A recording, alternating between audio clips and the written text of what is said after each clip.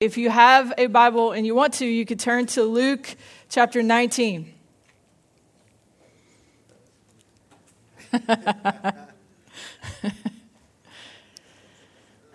So in Matthew chapter 5, verse 9, it says, "Blessed are the peacemakers, for they will be called sons of God." Okay? So I want to talk today about what it means for us to be peacemakers on the earth. Okay? It is those who know how to carry peace that will be recognized as the true sons of God. Okay? So I want to read this scripture in Luke chapter 19, where it talks about Jesus' entrance into Jerusalem during his triumphal entry, where he's being praised as the Messiah. We celebrate this as Palm Sunday, which is next week, but we're going to get a little preview today, okay? Is that okay? Are you guys awake? Is it? Okay. All right. Starting in verse 37. When he came near the place where the road goes down to the Mount of Olives, the whole crowd of disciples began joyfully to praise God in loud voices for all the miracles they had seen. "Blessed is the King who comes in the name of the Lord. Peace in heaven and glory in the highest." Some of the Pharisees in the crowd said to Jesus, "Teacher, rebuke your disciples." "I tell you," he replied, "if they keep quiet, the stones will cry out." And as he approached Jerusalem and saw the city, he wept over it and said, "If you, even you, had only known on this day what would bring you peace, but now it is hidden from your eyes." Okay? So Jesus and his disciples and his followers began to descend the Mount of Olives and head into the Kidron Valley before they were going to go up to Jerusalem. This is a fairly long walk. And during this long walk, you can clearly see the entire time the city and the temple area during the whole walk. Okay? So Jesus and his disciples, just like the Jews from all around the region, were entering the city of Jerusalem preparing for Passover. Okay? Jesus was riding on a donkey, and it seemed that his followers were aware that there was a prophecy in Zechariah that said the Messiah would enter the city of Jerusalem riding on a donkey. So they began to praise and to celebrate and to wave palm branches and to shout, "Blessed is the King who comes in the name of the Lord." And in Mark's version of the story, he says, they shout, blessed is the coming kingdom of our father David." And they're shouting, "Peace in heaven and glory in the highest." Okay, and as they're doing this, they're about to enter into Jerusalem, whose name means city of peace. Okay, the Hebrew word Jerusalem, if you break it down, it's a compound word. And the first part of the word means to flow or to shoot forth. And the second part of the word means peace, as in completeness or wholeness. Okay? The idea of this word peace in the Jewish language is when a covenant is brought to completion by restitution being paid in full. Okay? Let me say that again. The idea of the Jerusalem idea of peace, of this word, shalem, it means the completion of a covenant by restitution being made in full. Okay? So this city of peace was the center of their covenant with God. It was the place where he promised to dwell among them. It was the place where his promises were fulfilled. And it was the place where his peace was supposed to shoot forth or flow like a river throughout the whole earth. Okay? You guys okay so far? Okay, so we have the Prince of Peace on whose shoulder is the government of peace, according to Isaiah. And he's about to enter the city of peace amidst shouts of peace. And he's sobbing his eyes out because there's no peace. Okay? Do you understand? They thought they knew what peace was, and they didn't know, and it broke his heart. Okay? These people of God, in that day, they saw themselves as peacemakers on the earth. But they didn't recognize the peace of their king. Okay? So according to Isaiah, the increase of his government and of the peace of Jesus, there will be no end. Now, we are now part of the increase of that peace on the earth because we are now his peacemakers. Okay? But before we can make peace, we have to know how to carry peace. Right? Okay? You guys okay? We're going to talk about how to recognize the peace of his government. Okay? Number 1, we possess his peace when we do not measure out praise circumstantially. Okay?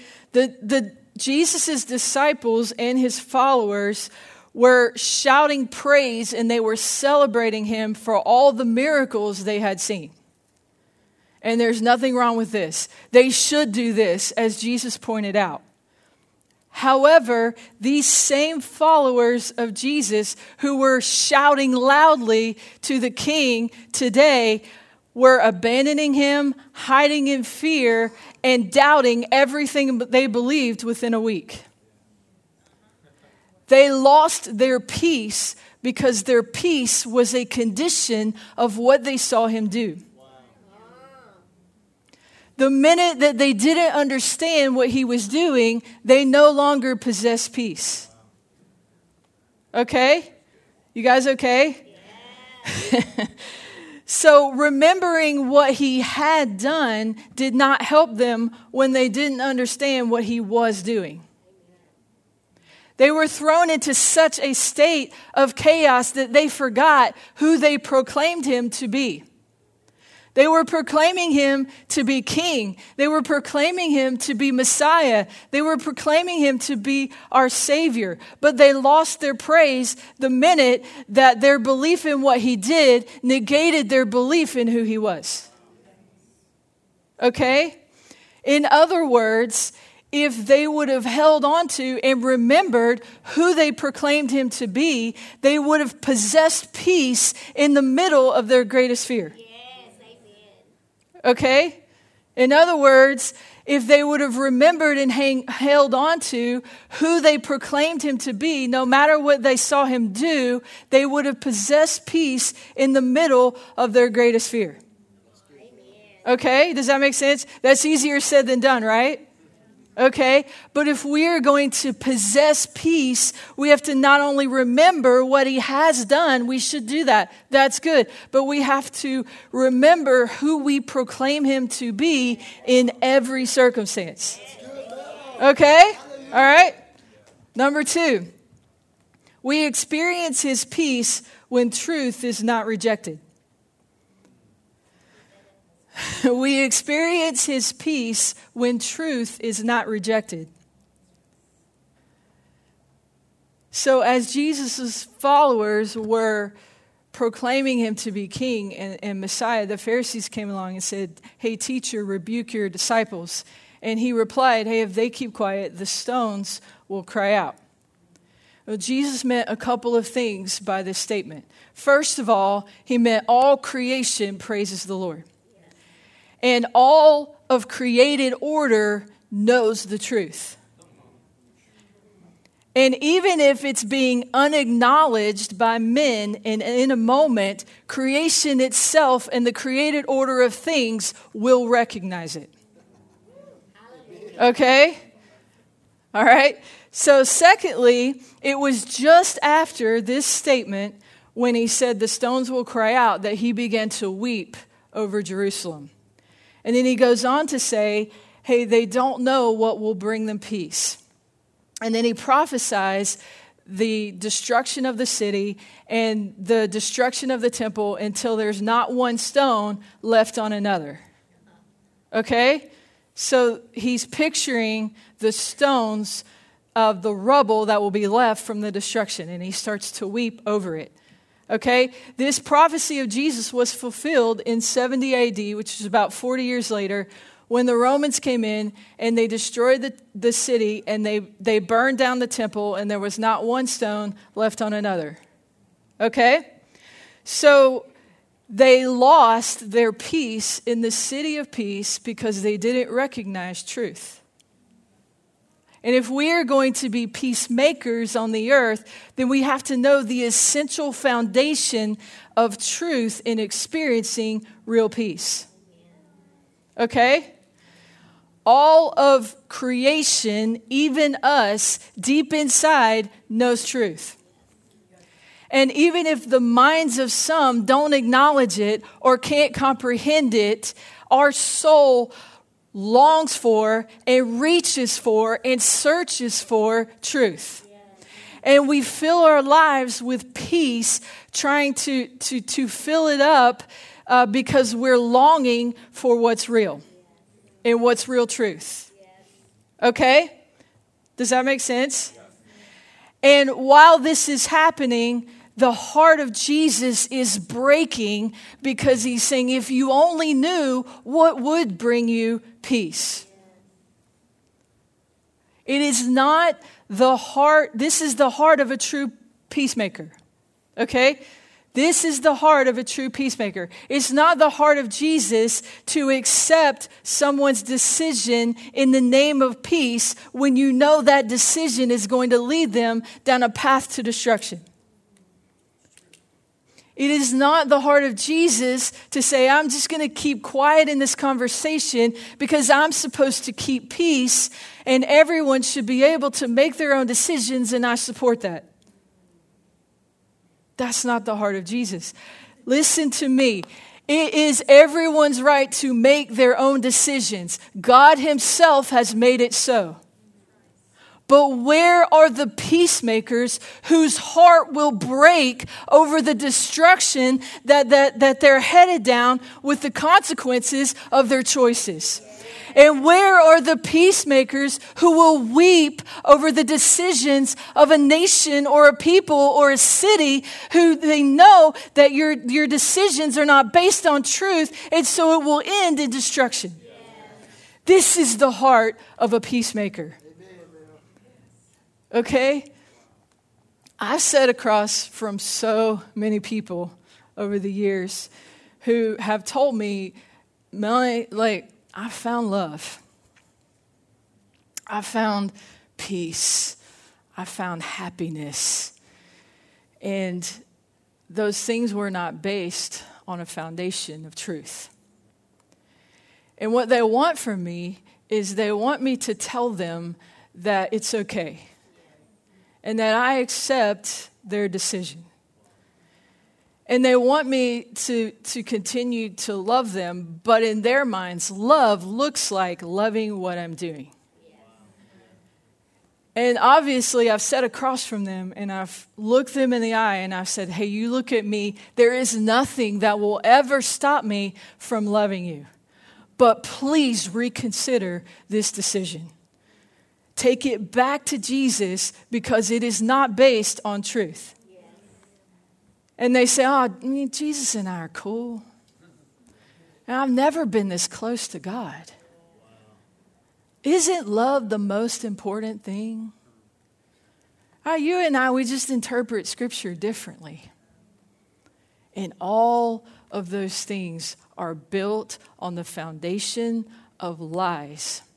And even though the happiness, the peace, the love, even though it may look good for a little bit and it may feel good for a little bit, it will eventually crumble into destruction and brokenness and chaos because there is no peace without truth.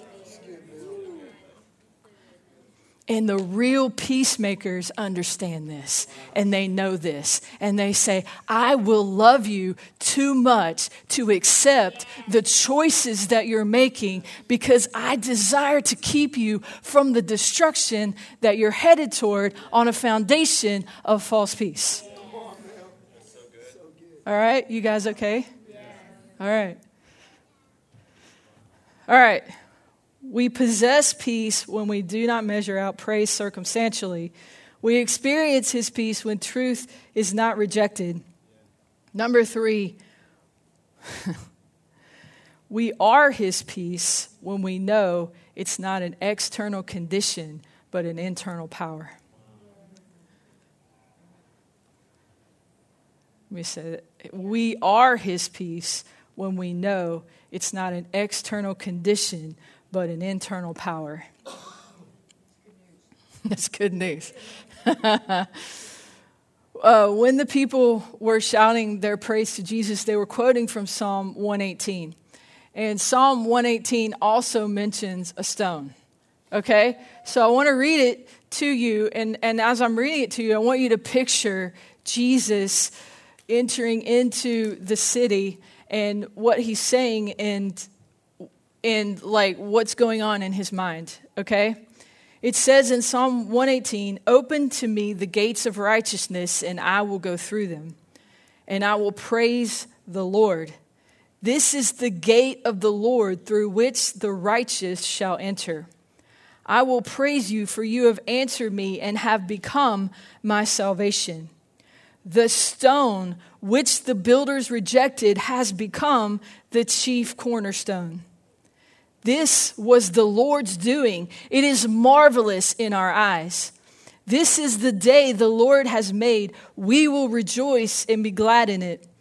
Save now, I pray, O Lord. O Lord, I pray, send now prosperity. Blessed is he who comes in the name of the Lord. And we have blessed you from the house of the Lord.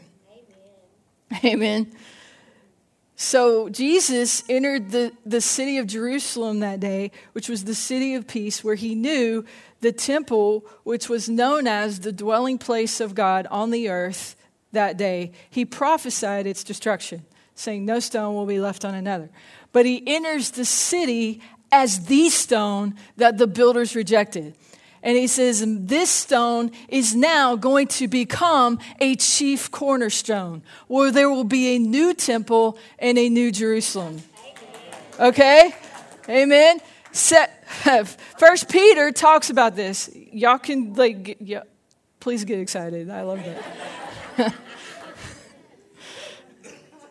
It's good news. Peter says this in 1 Peter chapter 2, as you come to him, the living stone, rejected by men, but chosen by God and precious to him, you also are like living stones who are being built into a spiritual house to be a holy priesthood, offering spiritual sacrifices acceptable to God through Jesus Christ.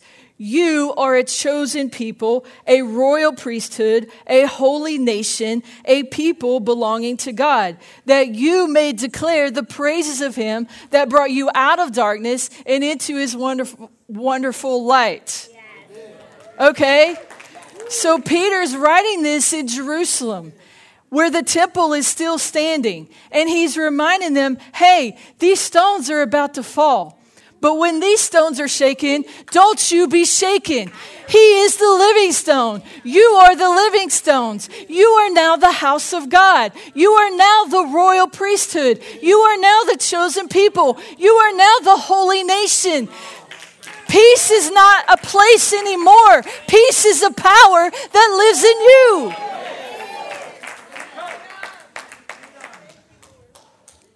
We are the peacemakers. We are the peace. Yes.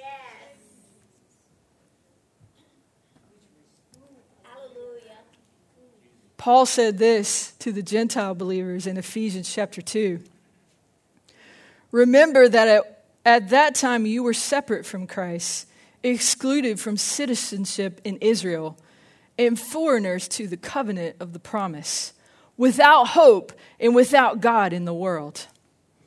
But no, in Christ Jesus, you who were once far away have been brought near through the blood of Jesus, for he himself is our peace. So now I'm going to read in the Passion Translation on later in the chapter where he ends the chapter. He says, so you are not foreigners or guests, but rather you are the children of the city of the holy ones, with all the rights as family members of the household of God. You are rising like the perfectly fitted stones of the temple. And your lives are being built up together upon the ideal foundation laid by the apostles and prophets. And best of all, you are connected to the head cornerstone of the building, the anointed one, Jesus Christ himself. This entire building is under construction and it is continually growing under his supervision until it rises up complete as the holy temple of the Lord himself. This means that God is transforming each one of you into the Holy of Holies. His dwelling place through the power of the Holy Spirit that is within you.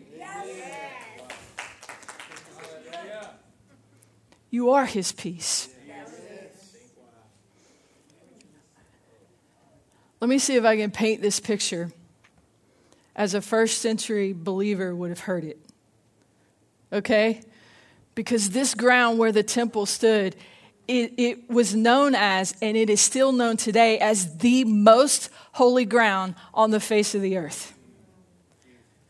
The Jews believe that this is where creation began, that where Adam and Eve were created. Now, our scripture doesn't say this, but this is what they believed. So this is how they would have believed it in their time. It was the place where Abraham went to offer Isaac, and God provided a ram. And we were given the picture of the redemption of mankind, where God said, I will not take your son, I will give you mine. Amen. Okay? It was the place where God promised to dwell among them. It was the place where heaven meets earth. It was the place where God would establish his kingdom and peace would go out throughout all the earth. It was the place that was so holy, the priesthood had to go through rigorous training and purification before they could ever serve one day in the temple. It was the place where the Holy of Holies, where the glory of God dwelt among the cherubim, and only one man could enter on one day a week, and he was the high priest on the Day of Atonement. It was the place where the presence of God had to be hidden by a veil so that people didn't look on his holiness and die. It was a place that they strove to protect from the nations of the earth. It was a place where they preserved throughout the ages. It was the place where they wept when they started to rebuild the second temple after the captivity of Babylonians. It was their peace. It was the presence of their God. It was the promise of their covenant. And then Jesus comes as the Prince of Peace, and he turns everything upside down. And he said, I'm going to take this holy ground. I'm going to take this holy place. I'm going to take this holy of holies. I'm going to take this dwelling place of God. I'm going to take this glory of God. I'm going to take this holiness of God. I'm going to take the covenant of God, the promises of God, and I'm going to take it and I'm going to pay a price so great that it's going to go inside of all of you. I don't know if we get that. And that's why Jesus is weeping. He's not weeping because it's going to be destroyed. He's weeping because they don't get it. Do you understand? Don't weep over the loss of holy ground. You are holy ground. Don't weep over the loss of these stones. You are living stones. Don't weep over the loss of God's house. You are God's house. Don't weep over the loss of the priesthood. You are the royal priesthood. Don't weep over the loss of peace. You are the peacemakers in the world. This is King Jesus. He said, I don't need a place to reign. I have a people to reign through.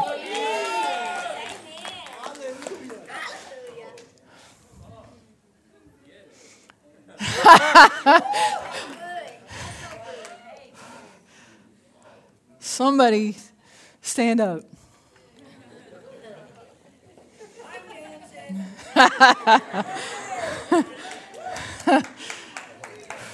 Jesus!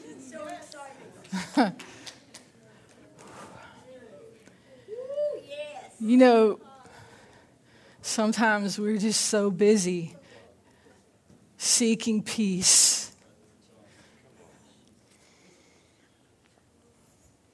And you are the peace. Thank you, Lord. We are the peace. We are the peace because the King of Peace lives in us. Yes, hallelujah. Don't weep over the loss of a place. God wanted a people. Yes.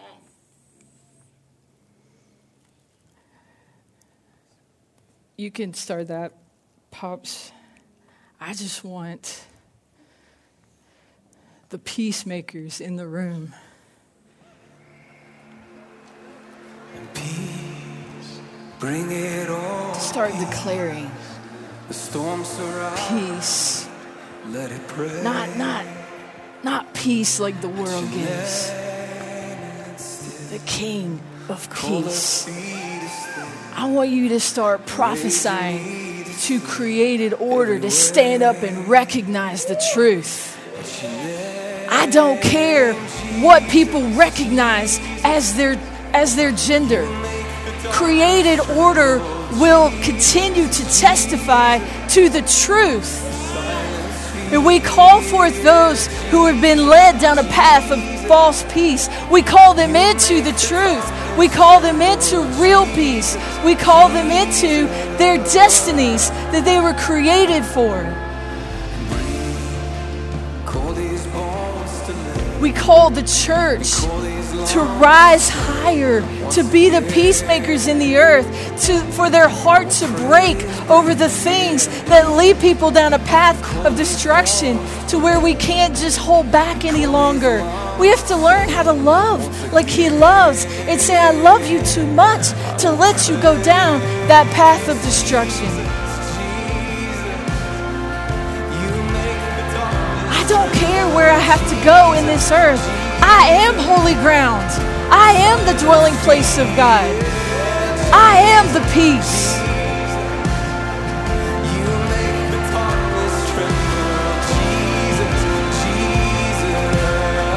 That's King Jesus. That's King Jesus. That's King Jesus.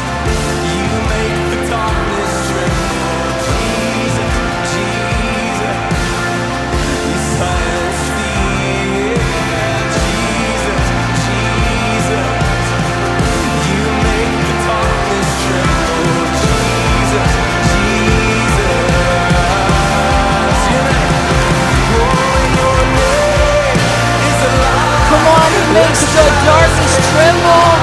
Does the darkness tremble when you speak? Does the darkness tremble when you say His name? Does the darkness tremble when you pray? Ask Him to expand your thinking and your imagination and your ability to receive the kind of peace that He has for you.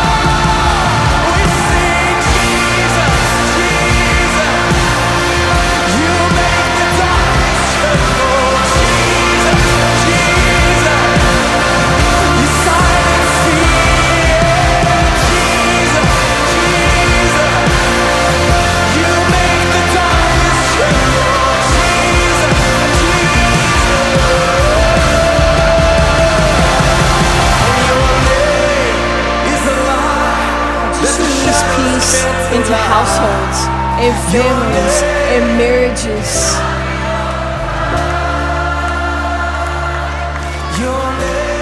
We are households of peace.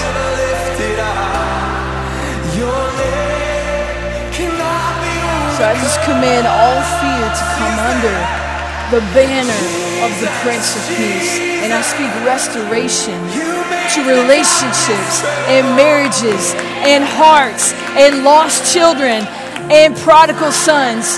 And I speak the peace of Jesus and the call of the Father to call them home to reconciliation. And I speak to hearts to love them like the Father loves them when they come home.